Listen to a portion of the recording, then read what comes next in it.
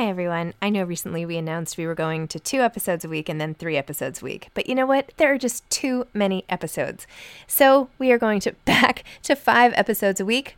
Still a reduction from 7, but there were just too many interviews scheduled, and I didn't want to make all the authors wait for too long. So I hope you can keep up with me. Listen to 1 a week as you're on your way to work or on your way home or putting your kids to bed or whatever it is you're doing. Moms Don't Have Time to Read Books, now 5 times a week. Mom deserves the best, and there's no better place to shop for Mother's Day than Whole Foods Market. They're your destination for unbeatable savings, from premium gifts to show-stopping flowers and irresistible desserts. Start by saving 33% with Prime on all body care and candles. Then get a 15-stem bunch of tulips for just $9.99 each with Prime. Round out Mom's menu with festive rosé, irresistible berry chantilly cake, and more special treats. Come celebrate Mother's Day at Whole Foods Market.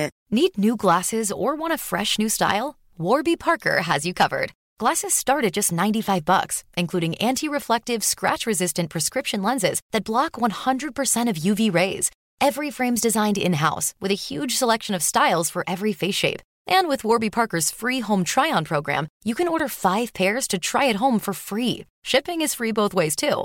Go to warbyparker.com/covered to try 5 pairs of frames at home for free. warbyparker.com/covered. There's never been a faster or easier way to start your weight loss journey than with PlushCare. PlushCare accepts most insurance plans and gives you online access to board-certified physicians who can prescribe FDA-approved weight loss medications like Wegovy and Zepbound for those who qualify.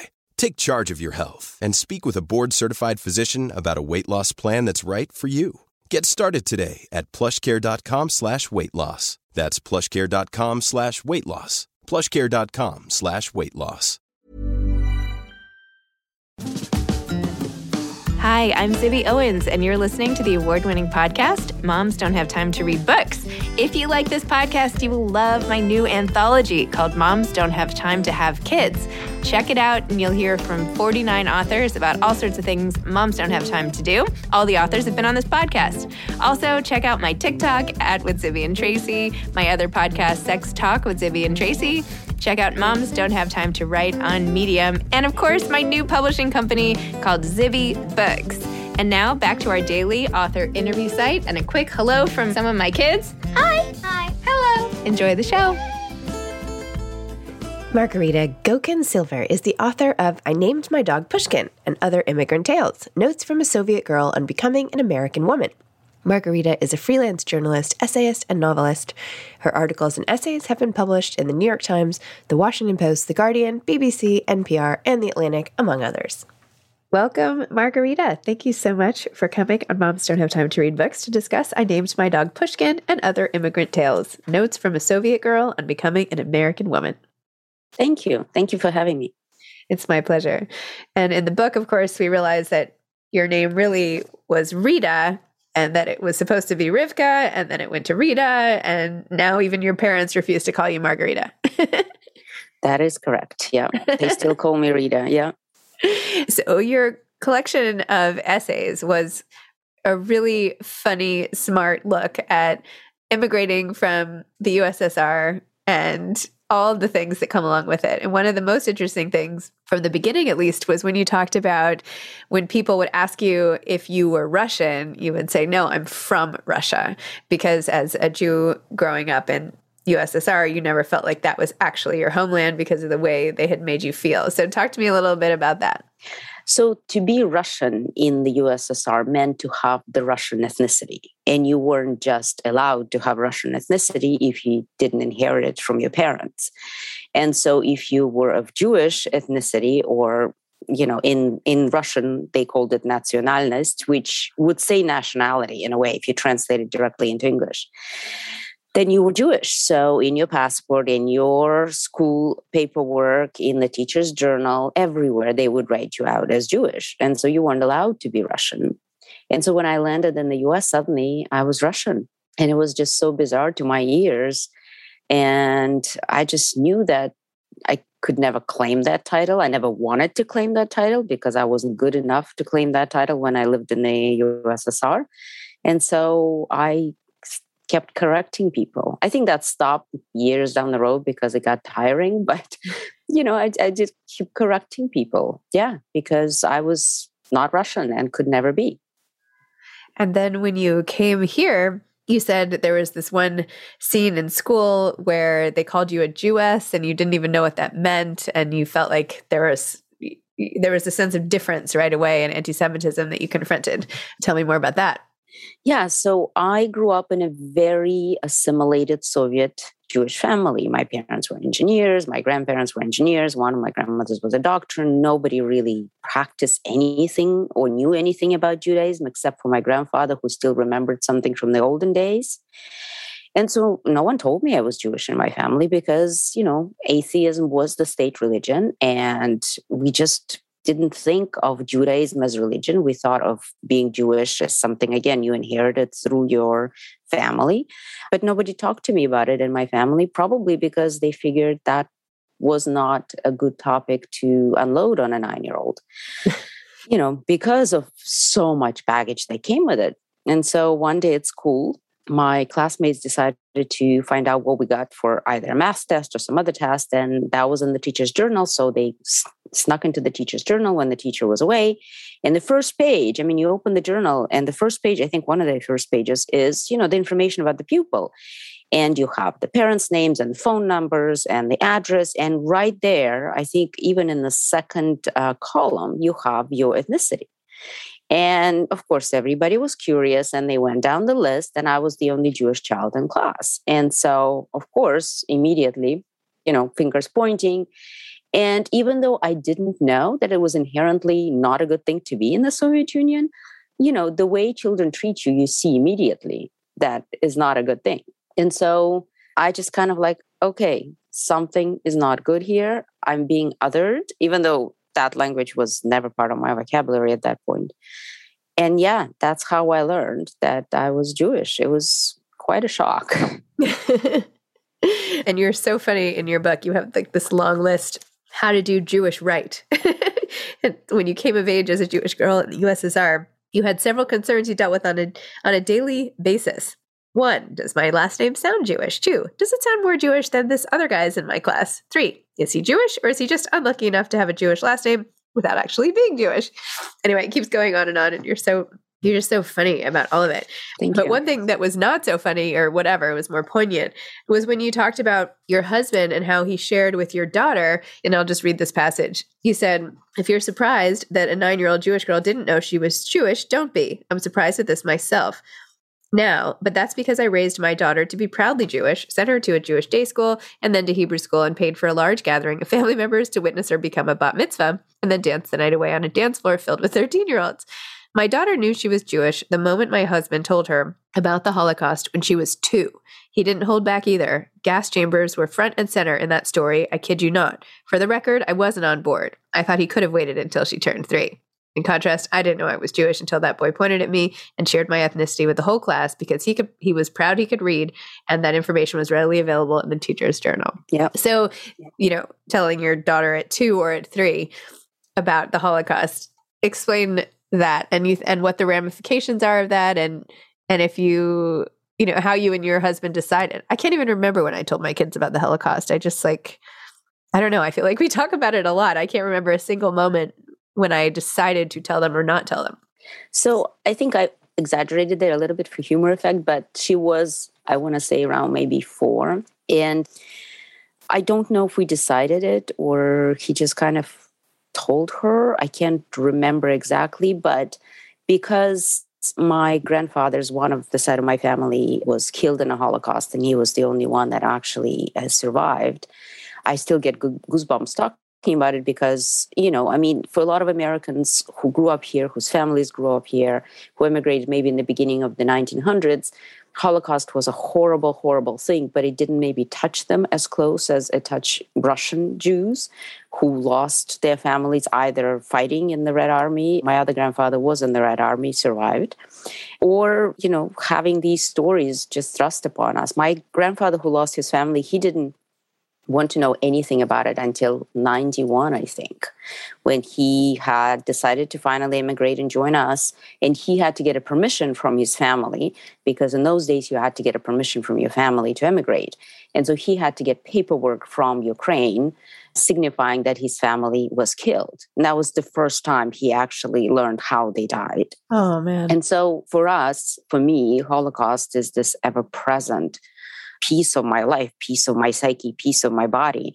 And I think for my daughter, it became this way, not necessarily because he told her it for, but because of my family and what, we carry in our genes and in our stories.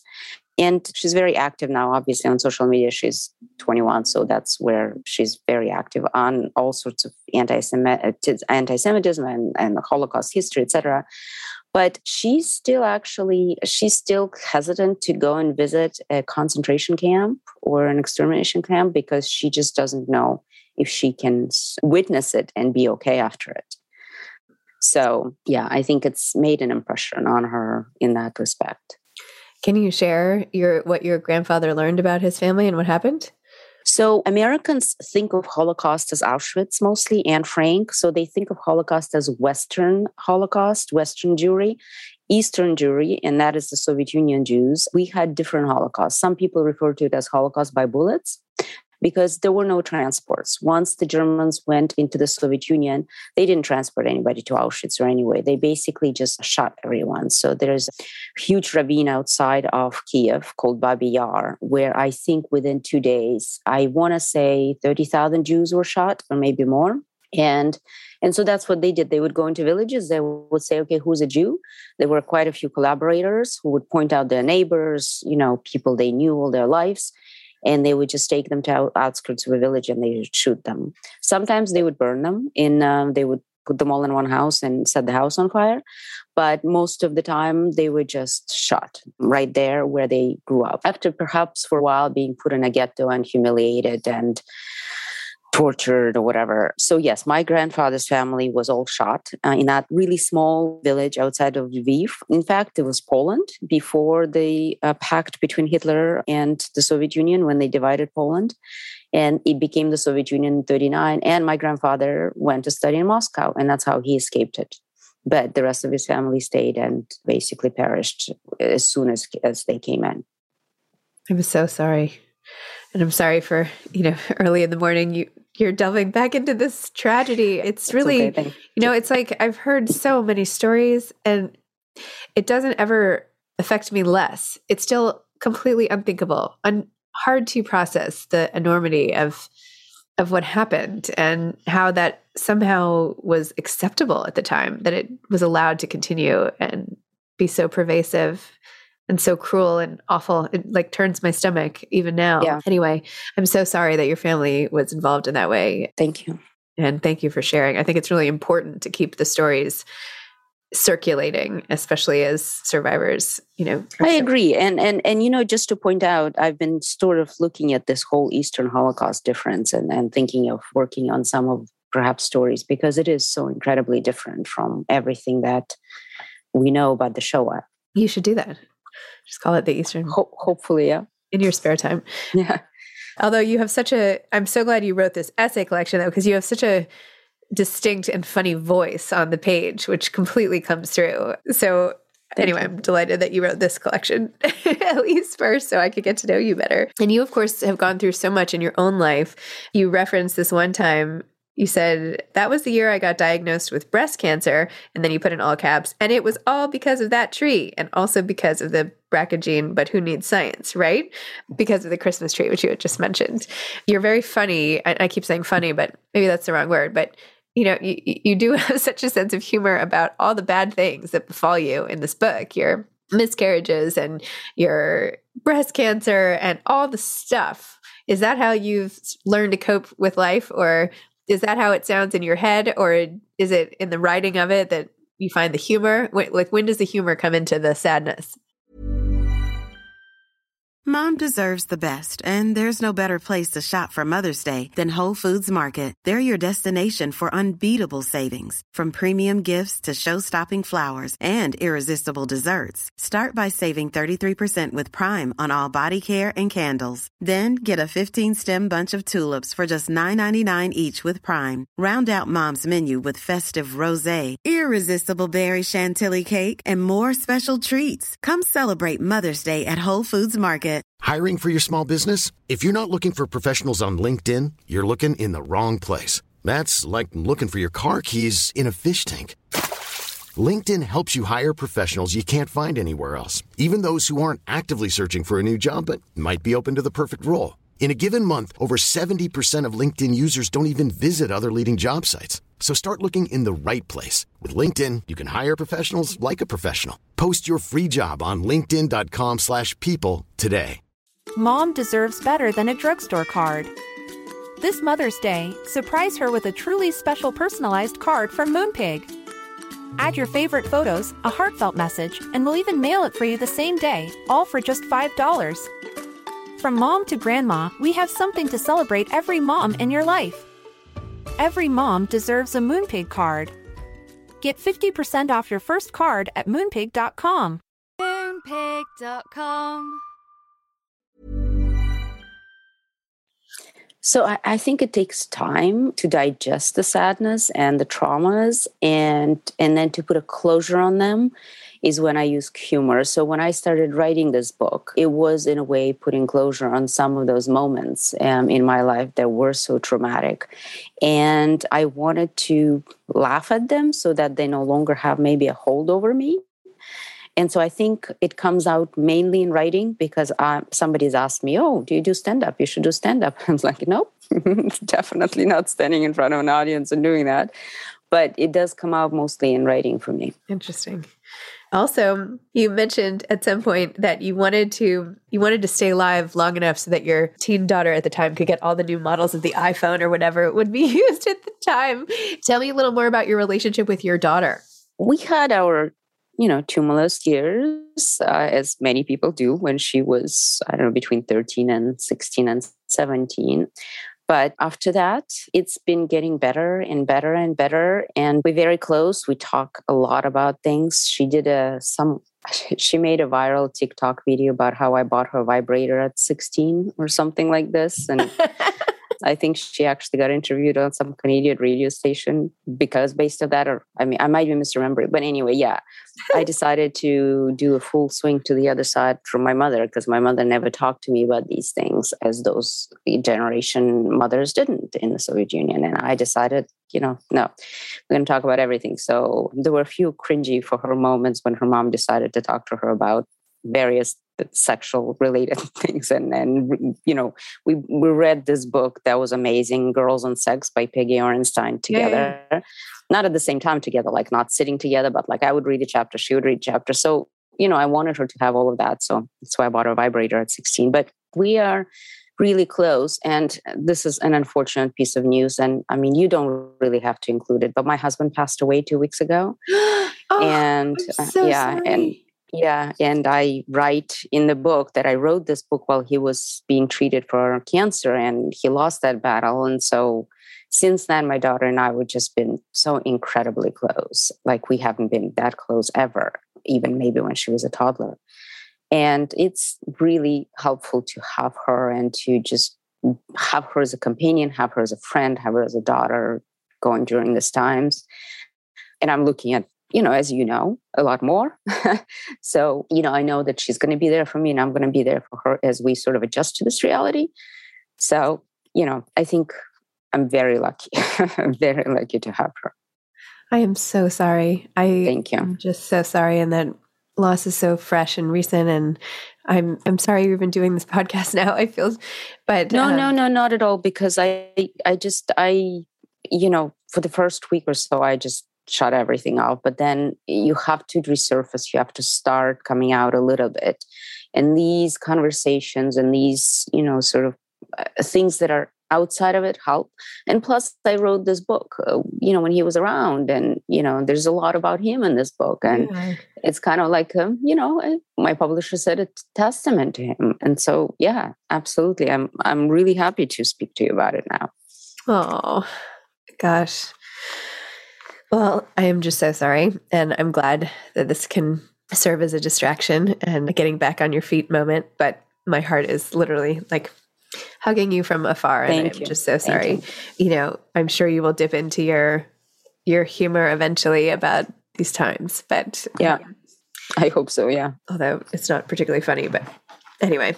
Well, now I feel silly just being like, and here's another line I liked in the book. No, please don't. I mean, I would love to, because I haven't touched this book in a few weeks now, and I would love to go back to it. So yeah, let's do it. Well, another line that I thought was great was when you said, every time my college-age daughter fails to call me for longer than a week, I think my mother secretly rejoices. And I thought that was so great, because there's so often this being caught in the middle feeling between the grandmother and the grandchild, and being the mom and in the way, and wanting to change the things, like you said, with the vibrator, and like not repeat the same mistakes, and then you make new mistakes, or at least I do, and how you sort of navigate those two things, and how everything you do sort of comes back at you through your child in some way, shape, or form. So how has your mother, how did that end up in this dynamic? How has it been with that dynamic as an overlay to everything else? I can teach a book about being in the middle, I think. I actually, teach a course about being in the middle, because the Soviet immigrant parents, they feel like they need to be involved in every single step of their grandchild's bringing. I mean, my mother used to call me every day to find out what Eliana was eating. And I kid you not, this was just constant. And I would, sometimes feel trepidation to pick up the phone and be like, what did she eat today? Did she have any junk food? What am I supposed to say? After school activities, everything, they were so involved, especially my mom, that of course, part of that involvement was, well, you're not doing it right. We know how to do it better. So we're going to do it for you, or we're going to advise you how to do it, or myriad of things that went on constantly.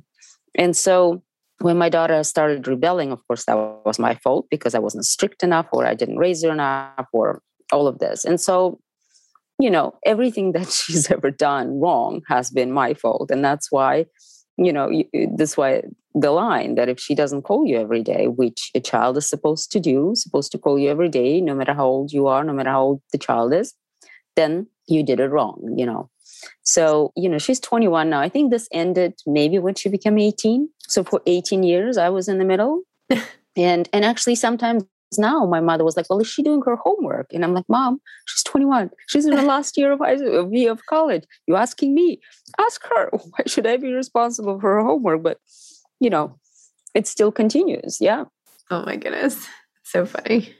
I wanted to just quickly go back to your time at Yale. I went to Yale myself undergrad, and I also really did not like going to the Harvard-Yale games, and I felt like I was the only one. And I don't know, I didn't like drinking during the day and standing around at the tailgates, and nobody wanted to even go into the game. And that was the part that I actually thought was more exciting, would be to actually watch the football. But nobody even wanted to do that, and we just stood around, and everyone looked forward to it. And one time my best friend, who actually has since passed away, but she felt the same way as me. And we snuck off and left town and took a ferry and went far away so we didn't have to go. But again, you're not supposed to admit that when you're one of those players. Right. So I was delighted to see that you had similar feelings. Right. Yeah. Yeah. For me, Yale was, I think, out of world experience, because here I was, it's 93, it was barely 3 years in the country.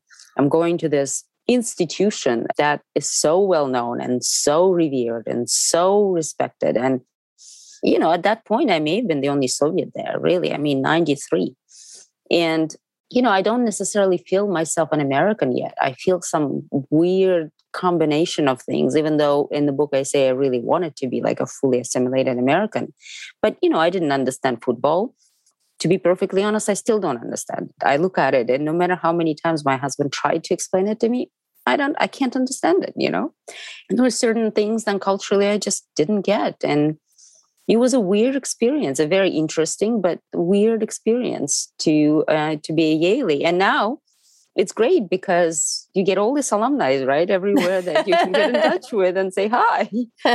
So yeah, I think it would have been different had I come back now and studied there. It would have been completely different. But yeah, I think what we go through builds us somehow. So I'm sure it built me in some way that I may not put my finger on now, but yeah.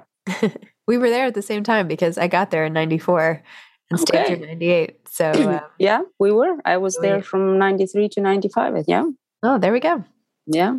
We may have crossed paths somewhere. Yeah. Avoiding the Yale Bowl. So there we go. Exactly. Yeah. I think I spent more time at like Naples Pizza than anywhere else. I think Durfee's for frozen yogurt and all of that. But anyway. I think I spent a lot of time in that cafe on Main Street. What is the street? The Prospect Street or something? One of those really known coffee houses. What was the name of it? I can't remember. Atticus? I really liked the store. I loved Atticus. Yeah, I was there a lot. Yeah. I was there a lot too. Yeah. And we bought a subscription to the drama series. Oh. Because, I'm from Moscow. I grew up on theater. We went to theater all the time. And when I arrived to the States, I was like, where's theater? How can I go to the theater? Please show me the theater. But until Yale, I lived in little towns. There was no theater. And so I bought a subscription every year that I stayed there. And it was really great. Yeah. Huh. Well, I'm envisioning the two of us at tables not speaking 25, whatever years ago, 30 years ago. I know, funny. At the little bookstore. So there we go. Yeah. Here we are on Zoom. Anyway. Okay. So what is coming next for you in terms of writing? In terms of anything, what are you thinking of? What's coming next, the next few years? I know this is obviously a time of a lot of transition for you now, but. Yeah. So, I don't know where I'm going to be living. So that's the first one. I have to figure out where I will live. And then I am in a creative writing program at Oxford University, and I'm writing a novel as part of my thesis. So that's coming up for me. My agent has another novel that I've written. Hopefully will go on submission soon. And then, I spent a long time being part of the Foreign Service with my husband. And so I'm thinking maybe some collection of essays, what it's like to be in the Foreign Service, in the diplomatic corps of the United States. There's some really crazy, interesting stories. So that's a possibility. And then I have some Sephardic background. My grandfather was originally from Spain. 500 years ago, originally from Spain. And I'm fascinating with the Sephardic world. So fascinated. And so hopefully maybe something about that. So, there's just so many ideas floating in my head. I probably should stop somewhere and start one of those. But yeah. Wow. Well, those all sound great. Thank you. I feel like I'm always jealous because Sephardic Jews can eat rice on Passover or something, and we're not supposed to do that. So, which is why we've always been doing this actually in my family. We're like, okay. We got to do that just because you are part of it, but also because, we're vegetarian and it's really hard to find Passover food for vegetarians. I'm like, well, if the Sephardic Jews can eat it, who knows? Maybe, even though I'm like 99.9% Ashkenazi, but that's okay. Maybe a little rice can't hurt. Anyway, do you have any advice for aspiring authors? Just keep writing. I started writing really late, and I write in a language that's not native to me. I immigrated to the States when I was 20. So that's when I kind of learned my English. So yeah, just if a story is begging for you to be told, just do it. It doesn't matter what anyone says. Just do it and then go back and edit it and edit it and edit it 100 times because that's how it gets better. But I guess don't listen to anyone telling you that you can't or you won't or you won't get published. It took me a long time to get this collection, to get a publisher interested in this collection. So yeah, just keep writing. But I'm sure that's the advice that everybody gives, right? Everyone has a unique viewpoint of it. So, not everybody writes a really funny, poignant essay collection in a second language. So, bravo. Thank you. Thank you very much. Anyway, well, Margarita, thank you for coming on. And, if there's anything I can do, I know that's such a trite thing to say, but I'm glad we had this time to talk. And at least I spent time with all of your stories and I feel like I got to know you so well. So that's been really a gift for me. So thanks. Thank you. Thank you for giving me this opportunity. And I loved speaking to you, a fellow Yaley, and connecting even though it's online. But hopefully one day, maybe we will sit at the same table and we'll know each other. That would be great. All right. Hang in there. Take care. Okay. Bye-bye. Bye. Thanks for listening to this episode of Moms Don't Have Time to Read Books. Don't forget to follow me on Instagram at Zibby Owens and at Moms Don't Have Time to Read Books. Also sign up for my newsletter at zibbyowens.com and sign up for my virtual book club and meet lots of authors on Zoom every other week. Thanks so much to Steve and Ryan at Texture Sound for the sound editing. And thank you to Morning Moon Productions for providing this fantastic intro and outro music.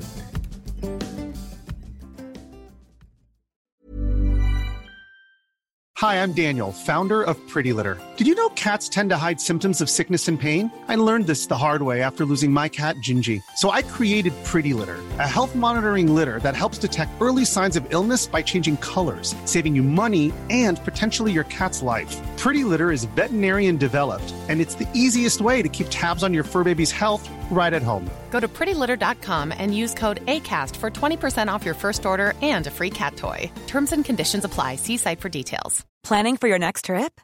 Elevate your travel style with Quince. Quince has all the jet-setting essentials you'll want for your next getaway, like European linen, premium luggage options, buttery soft Italian leather bags, and so much more. And is all priced at 50 to 80% less than similar brands. Plus, Quince only works with factories that use safe and ethical manufacturing practices. Pack your bags with high-quality essentials you'll be wearing for vacations to come with Quince. Go to quince.com/pack for free shipping and 365-day returns. Hey, it's Paige DeSorbo from Giggly Squad. High quality fashion without the price tag. Say hello to Quince. I'm snagging high-end essentials like cozy cashmere sweaters, sleek leather jackets, fine jewelry, and so much more. With Quince being 50 to 80% less than similar brands. And they partner with factories that prioritize safe, ethical, and responsible manufacturing. I love that. Luxury quality within reach. Go to quince.com/style to get free shipping and 365-day returns on your next order. Quince.com/style.